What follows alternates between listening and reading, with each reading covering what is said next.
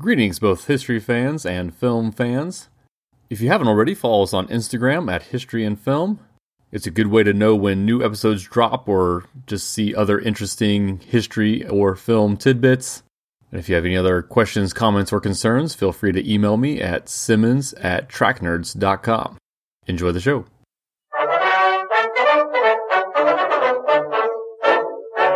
Have you watched the previews for Vikings Valhalla yet? Oh, no, there's actually a trailer out? Yeah. Based on the IMDb alone, just like the characters, I think it's going to be pretty cool. I mean, at time of recording, it's just now being announced, but by the time this airs, it'll have been out already. Oh, I didn't think about that. So apologies for us not having, or I guess we could still, I don't know. Yeah, I don't know how we'll deal with that. It doesn't look like it really hinges a lot. It does look like more of a spin-off, but I have a little conspiracy theory in my mind that that's actually the reason why the Wikipedia page no longer says that the character of Eric in season 6 is Eric the Red. Because they are basically rebranding this new character as the actual Eric the Red. Or they're retconning that their guy was never Eric the Red in the first place because they never actually said it. Right, so the main character, and I'm putting that in air quotes since we're an audio-only thing, the main character, it looks like, for this new show is going to be Leif Erikson. Okay. So I don't know if Eric the Red is going to actually be a character in the show, but he'll almost certainly be mentioned and talked about, and it's definitely not going to be the guy from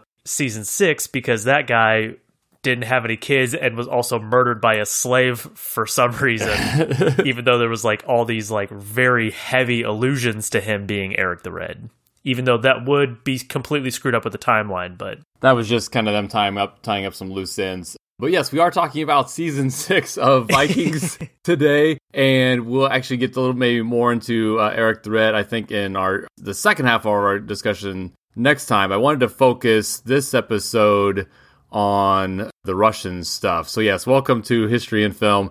We are discussing the TV show Vikings as we count down here just a few weeks away from starting American history in chronological order, one movie at a time. And we are talking about season 6 of Vikings, specifically looking at the Russian side of things in today's episode, which I was kind of excited. I mentioned how, to me, the show kind of jumped the shark in season 5, and I just kind of rolled my eyes at a lot of things and kind of felt that it just was the kind of like a lot of lather, rinse, repeats, and just doing the same things over and over again. And when they went to Russia, I kind of got excited again. Yeah, it was a good switch up. Just, again, I love how they just introduced all these characters, and here was more ones I hadn't heard of. So, like, when they would go to, like, France and England, I'd heard of a lot of those people. Not Count Odo and people like that, but when they went over to the Russia stuff, I hadn't heard of any of these people. So just kind of looking at the Wikipedia pages as you're watching the show, and I just dig, I've said it from our first episode on Vikings, how I just really, really enjoy how much they don't make up. They make up a lot, they change a lot, but the fact that, oh, they're calling this guy Oleg the Prophet. Oh, because there's actual Oleg the Prophet. Like, just little things like that they feel so invented. And like, nope, they didn't invent that part. Yeah. So yeah, we end up in Russia because we follow Ivar. At the end of season 5, Bjorn has defeated Ivar and kicked him out of Kattegat. And or he kind of sneaks away from Kattegat and ends up in hiding in Kievan Rus. As a cool little historical thing, the reason that he's able to get to Kievan Rus is because he takes the Silk Road. That was my first note here. Yes. That which we've mentioned before, talking about Genghis Khan and just kind of over the centuries, it was just kind of this trade route. It wasn't like a defined thing, like labeled like a little street sign, Silk Road. Right. Yeah. Maybe that might be kind of a misconception. People think it's like a highway with like mile markers and exit signs, and it's the Silk. Yeah, it's a concept. And it makes me think of something. I'm sure I've mentioned this at some point, probably on the podcast, but it's probably been a couple of years. When I was little, I was confused when they talked about things being sold on the black market. I was like, well, just send the police to the black market and shut it down. Like it was like it was like a place, like a flea market. Yes. It's like, well, if everyone knows about this black market, we'll just go shut it down. And again, obviously that's being naive as a kid and stuff, but that's maybe a better way to think about the Silk Road. Now, obviously, that's more tangible because you could go to trade routes along the Silk Road, but it is more of just the concept of this line of trading outposts stretched along from Asia into Europe. It's more of the concept of this long string of trade routes and everything than it was an actual place. Right. More of an actual place than the black market, but and also the name of the dark web website that Ross Ulbricht started in the mid 2000s, where he was selling drug. Well, he wasn't selling. He just made the website so that other people could sell guns and drugs and stuff. And now he's in prison. And it was called Silk Road? Yeah, he called the website the Silk Road. Well, he's a student of history who's in prison, I guess. Yeah. The book about it, American Kingpin, is pretty good. I haven't seen the movie, but I heard it's garbage. I guess they made a movie about it last year. That probably, it sounded like it sucked, but... No, I wasn't familiar with any of that. So yeah, I guess that's a book to check out. Yeah, so they kind of mentioned in the show, and you'll get into more of this. You kind of did our deep dive on old Oleg here, but they mentioned the Rus' ties to Scandinavia. And what I was reading, some people were saying there's a little bit of debate as to whether or not there actually is Norse origins to the Rus, but most sites seem to agree that, you know, the Swedes or someone from kind of Scandinavia there, they did migrate kind of at the beginning of the Viking times. And even with the first season of Vikings, where they talk about, we're tired of raiding out east, we want to go west, and that's kind of Ragnar's whole thing, which in Norway, they kind of did start going west, but, you know, Sweden's just kind of right there across the Baltic to get into what is now northwestern Russia. And so, yeah, they did start migrating there and interacting with the peoples there. And then the rivers, because of the Viking ships we've always mentioned, they could go easily up into the rivers. And so they definitely got involved and incorporated into this part of the world. And I don't know how much this ties into what you researched with Oleg. So did you look up much on Rurik and the Rurikids and all that? A little bit, just because that's kind of the origin story of how Oleg became the Prince of Novgorod. Yeah, so basically at one point there was this guy named Rurik. So I'll kind of talk about Rurik for a minute here, and then I'll kick it to you to kind of get into Oleg, and then we can talk about how that ties into the show in general. Basically there was this ruler in the area named Rurik, and a lot of the early leaders were kind of called the Rurikids after this guy. And Rurik's son was one Igor, who we see in the show. So the show kind of is not too long after Rurik would have died, I guess, and we kind of see right after that. So and we see Oleg's, I think they call him his brother Dir in the show here. But I don't know. Does the show mention much with Askold? Yeah, Askold is the one that he poisons. Is that another? And then that's another brother. In the show, it's his brother.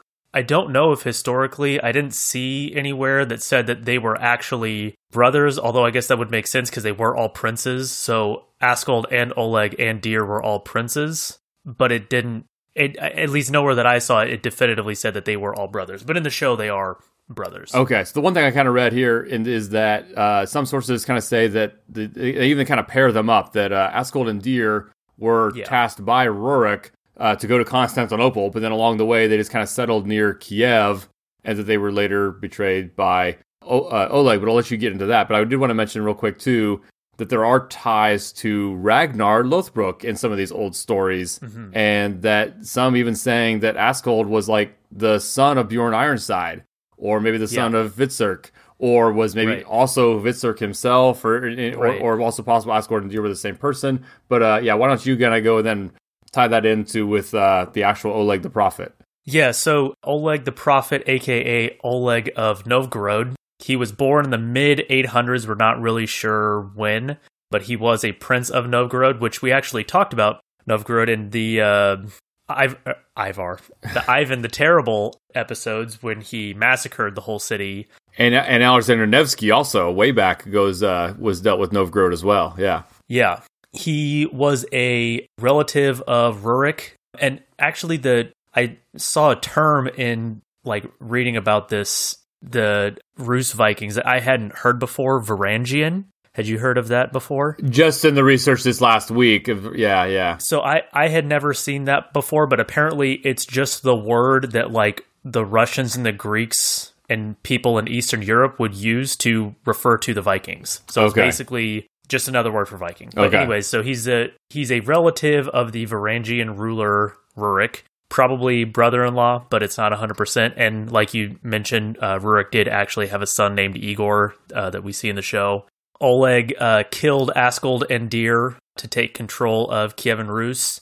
Yeah, I also have in my notes about the Fitzurk Askald connection that he is maybe a son of Fitzurk, or some people think maybe even Fitzurk himself, because Fitzurk was a contemporary of Rurik, and there are some sources that indicate that he fought in Eastern Europe around that time.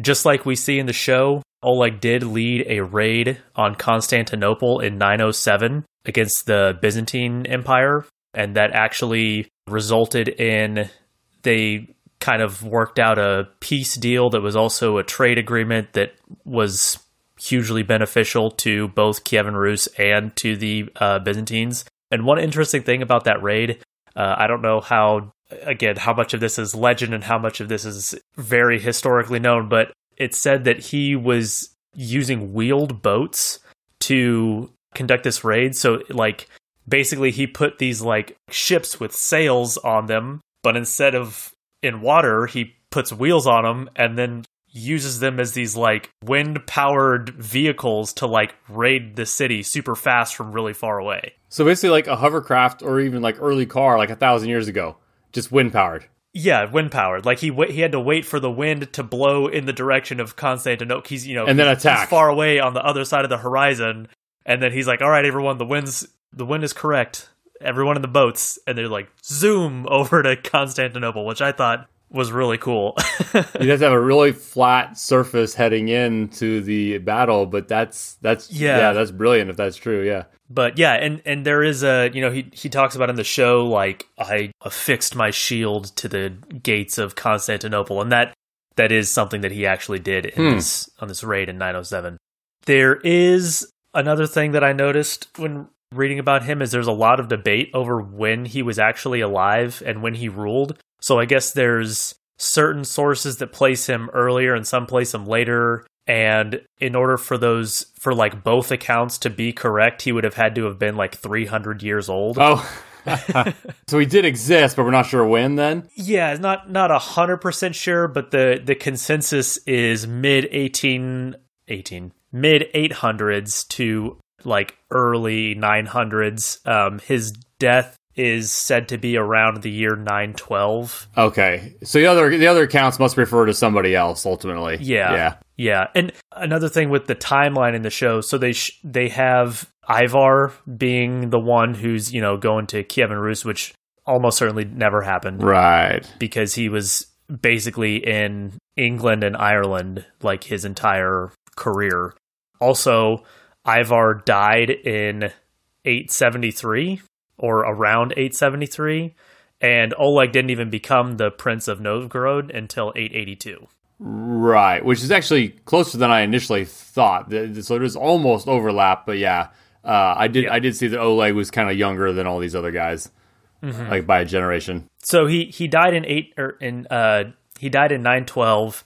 There was no like definitive historical account of his death that I could find, but I did find a cool story about how it happened, or like the legend, I guess, the legend of how he died. I guess, part of him being the prophet, he like foresaw that his horse was going to be the cause of his death, and so he lets his horse go, basically kicks it out of Novgorod and says, go away so you don't kill me. I don't love you anymore. Go away. Right. I'm gonna ride a different horse now. And the horse leaves, and like years later he finds out that the horse died and goes to the place where this horse's skeleton is now, and reaches down to touch the skull, and a snake is living in the skull and jumps out of the eye socket and bites him. And that's how he dies from the snake bite, and that fulfilled the prophecy. I love stories like that. Yeah. So what about him historically? As far as I guess that is kind of a prophet thing. Is there other kind of examples of him using his no specific examples, but I guess it might also be a kind of translation thing. Oh. So it might not be prophet, but more of like the way that the Norse word for priest is translated into Russian and then translated into English is more like prophet, but it is also maybe just priest. Okay. So obviously in the show, we kind of see him. He's just really good at kind of making deductions, or he has kind of evidence that he doesn't know other people know he has. And so he can pretend he's making these prophetic, not visions, but just like predictions. And really, he just has legit knowledge. It always reminds me of one of my favorite fantasy series. It's not even, it's kind of low fantasy. Anyway, there's a Merlin trilogy written by Mary Stewart in like the 70s, I think.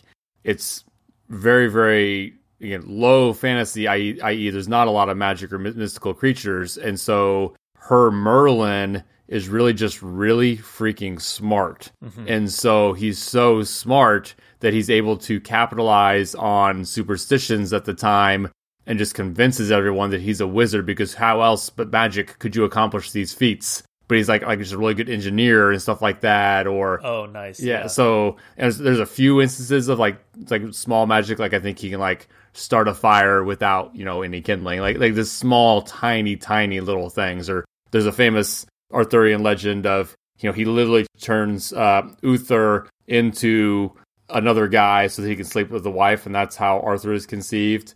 And that's the legend, that he literally transformed the guy. Well, the book illustrates that, and how he just figured out a way to smuggle him into the castle when the guy's not home. Oh, nice. And the wife just actually liked Uther and wasn't like tricked. But then that becomes the legend of he spirited Uther to look like the guy to get in, and that's how the legendary Arthur is conceived. And yeah. Anyway, just kind of playing up the mystique based on superstition at the time. Anyway. Yeah, so it looks like the real guy was either just like a priest and it's a translation thing, or the people that are writing about him are kind of like making fun of him because of the legend of how he died. Like, oh yeah, you're a real prophet. You did a real good job seeing that one, Oh, wow. That's kind of funny. That's kind of like all those French nicknames we saw with the bald guy who Charles the Bald isn't bald and all of that. Yeah. Yeah. Igor or whatever would have actually been his ward though, or was that real? So I didn't see anything about his ward, but Igor did succeed him. Right. After his death, he succeeded him as the ruler of Kiev, and Igor's father is said to be Rurik or whatever. The Prince Rurik. So I don't know how much of like the ward stuff is real. Okay. But the genealogy lines up. Okay, and then I had some notes on Igor. I forget if it's Igor or Igor. I just think Igor because of Frankenstein. Like Frankenstein. Yeah. So we don't know much about the historical Igor, and even actually the length of his reign is not certain, because we're not sure if the sources. Basically, if we're reading, I forget the years. It's like, is this supposed to be 843 or 873? Anyway, so he ruled either 3 years or 31 years, just depending on how you read certain sources. So that's how little we know about him. I've talked about it a million times. Like, this was a show that you had to be careful about watching or looking up Wikipedia stuff, because you would get spoilers from actual Wikipedia. So I had quote made the mistake of looking up Prince Igor early on in the season 6 and saw that, he goes on to father children and be the king. I'm so like, I know he doesn't die. So, but at the same time, though, there are characters. They trick us with Eric the Red. Yeah. That's true. So, two very interesting things, though, about Igor here. One, his wife was actually kind of tied in with helping spread Christianity in Russia and built some churches. It was actually their grandson who kind of finalized the conversion of Russia to Christianity, which ties into something we see in the show, how Oleg is like this devout Christian, and he's like pretending to be Jesus in the Easter celebration, and they're like, it's not called flogging, but they're doing all that stuff to him. Yeah. But based on the timeline, Oleg would not have been Christian from what I'm seeing. He would have predated all that. He still would have been... he would have still been like a... pagan too, yeah. Yeah, like with the Norse gods like Odin. Right. So yeah, the early attempts in like the 9th century didn't really stick in Russia, and then the main conversion was in 988 is the year when Vladimir the Great of Russia, or proto-Russia, what was kind of Russia at the time there, kind of converted him and his family converted, and that kind of got the whole country on board. But that was almost a century after Oleg. But yes, Igor's wife is Saint Olga now, because she did have these early attempts of building churches in Russia and stuff. And then the other interesting about Igor here is how he died. He was collecting taxes / tribute in an area that maybe thought he was getting a little greedy with all the taxation and stuff. So they tied one side of his body to a birch tree that they had bent down to the ground, and they tied the other side of his body to another birch tree that they had bent down to the ground. And then they released the birch trees at the same time, and the trees go back to upright and tear him apart. They do that in the show. Yeah. Not to him, but to some other guy. Oh, that's right. So, okay, I haven't seen the show as recently as you. I forgot they did that in the show. That's how the actual Igor died. Yikes. Yeah. Yeah, so I didn't think about that. Yeah, that's almost a little bit of a foreshadowing for Igor's death then. Is Igor there when they do that? Yeah, I forget who they do it to, but it's in Kiev. Basically, Oleg does it probably, right? Because he's kind of a sadist in the show. Oleg does it to somebody kind of as like a flex to show how cool he is to Ivar. Yeah, he's kind of always showing off to Ivar in an interesting way, isn't he? I actually really liked the dynamic between Oleg and Ivar, because it's like, you kind of see like, so Ivar basically gets to his like peak delusion and peak crazy in season 5. Right. And then he goes to see, Oleg, and then like Oleg is doing all the crazy stuff, and then Ivar kind of mellows out like, oh, this is almost like, oh, is this how everyone like perceives me, as this like wacky, crazy, super violent guy? And he is still crazy and super violent for the rest of the show, but it's kind of it was a cool interaction to see, just to see Oleg and Ivar hanging out, which unfortunately didn't happen in real life. Right. Something that I just thought of is the dynamic we see between Oleg and Ivar is almost in a weird way similar to the relationship of the main characters in Ex Machina, where there's this kind of like psychological battle and you don't know what Oleg is actually planning or actually thinking, and he's saying one thing, but it might actually just be a trick to, or even going the other way. It's like Ramsay Bolton and Theon Greyjoy, where it's just these psychological games and torture, and it's like, I'm going to say one thing, like, so like in the show when they have Oleg's wife sleeping with Ivar and then betraying Oleg, I thought it was all set up. I was convinced it was all a setup. Oh, yeah, 100%. I thought that she was going to double or triple cross somebody. Right. Which made her like, her actual loyalty then was almost kind of like a plot twist, because it was kind of foreshadowed or hinted to that like she's kind of devious, she might be trying to double cross Ivar, so you're like expecting the twist to come, and then when it doesn't, it's like, oh, that's the twist, is that there was no twist. Which was kind of cool. and again, just talking about the show in general here now is, again, I mentioned not being as big a fan of season 5 and season 6, even though I think season 6 was a bit of a rebound from season 5. I still just found Ivar's arc unconvincing in the sense that, like, I kind of like the Ivar in season 6, but I don't think it meshes realistically with the Ivar we see in season 5. That I guess I was convinced he had convinced himself he was a god. And I guess you can be like, oh, well, I lost, so I guess I'm not. But then he goes so back to kind of normal that it just, to me, just didn't feel like the same character. The Ivar we get throughout the whole series, even though I like the idea of the character, I just feel like he's too inconsistent. And they're just having like it's easy to write it and have the actor play it. Yeah. But it just doesn't feel like realistic at all, or that all the twists and turns that he goes throughout his life are earned. And he just goes from so vicious and manipulative and then thinking he's a god, and then he's kind of more just kind of like the philosopher in season 6, kind of just observing things in Russia, and just, to me, it never meshed. It just didn't feel right to me for whatever reason. Yeah, I kind of felt the same way, but I chalked that up to, which, I mean, the way that we watched the show was different. I chalked that up to, oh, well, I'm watching this back to back to back all at once, whereas people watching this when it came out, it was months between seasons and a week between episodes, so maybe I'm just, like, picking up on stuff that isn't meant to really be picked up on watching it normally. But yeah, I can see that about how there's kind of a inconsistency. But I don't know. At the same time, though, like I still really liked the performance. I still really liked Ivar as a character, even the over the top stuff I really liked.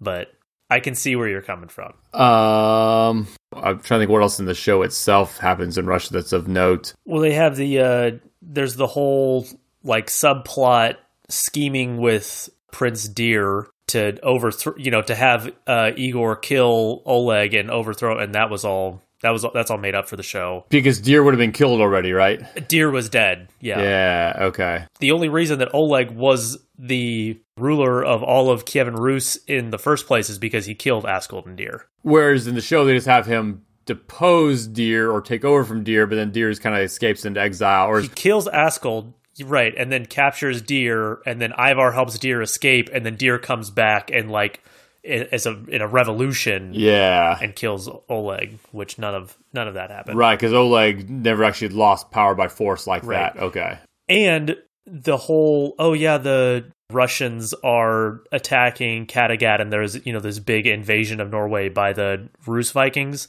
also was not really a thing because, at this time in the late 9th century, early 10th century, Kievan Rus was still very Viking. They were still culturally very similar. Right. In the show, they make it seem like generations ago we had our roots in no, it's like that was 30 years ago, dude. Right. Askold is maybe a son of Bjorn Ironside. It's right. There's still very strong ties back to their Viking roots at this time.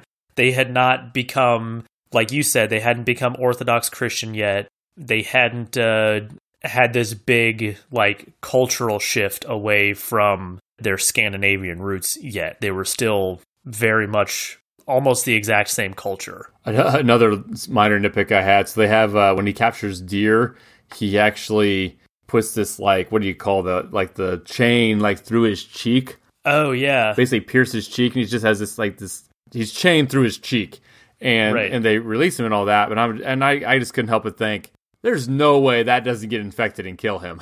It basically heals up after he's been like that for a week. There's no way that anyway. And then we see him later, he's got just a little scar. I'm like, no. That injury is probably killing him through infection. And if not, that's... Oh, yeah. I doubt that, number one, that any of the implements used to put that in were sterile. And then on top of that, they chain him through the cheek and then just throw him in this tiny little cage outdoors next to all the animals for weeks. Yeah, no, you're dead. And then I said a one sentence note on Novgorod. We've talked about before. We mentioned it is one of the oldest cities in Russia and just very, very critical in all its early years. It was kind of one of the main centers of early Russian life. Before Moscow was prominent, before Kiev was prominent, before St. Petersburg was established, Novgorod was a very, very major Russian city. And we talked about in the Ivan the Terrible stuff back during the tournament, and I don't know if you mentioned it. I don't remember if you mentioned it when you did the movie originally, but basically Ivan the Terrible is the reason that Novgorod isn't a St. Petersburg today. Right. It was a major city that just got set back permanently by Ivan the Terrible because he just massacred it. And it is the city itself, which I kind of thought was kind of interesting. The city itself is a UNESCO World Heritage Site. Oh, really? The way I was reading it, maybe I was reading it wrong, or obviously it was Wikipedia. Maybe it was just explained wrong there. But my understanding was it's not like the cathedral or a certain street. The city of Novgorod is a UNESCO World Heritage Site. I think there are other cities like that too. I can't think of any examples off the top of my head, but I think that there are other cities where it's the entire city is itself historically significant enough to be a World Heritage Site.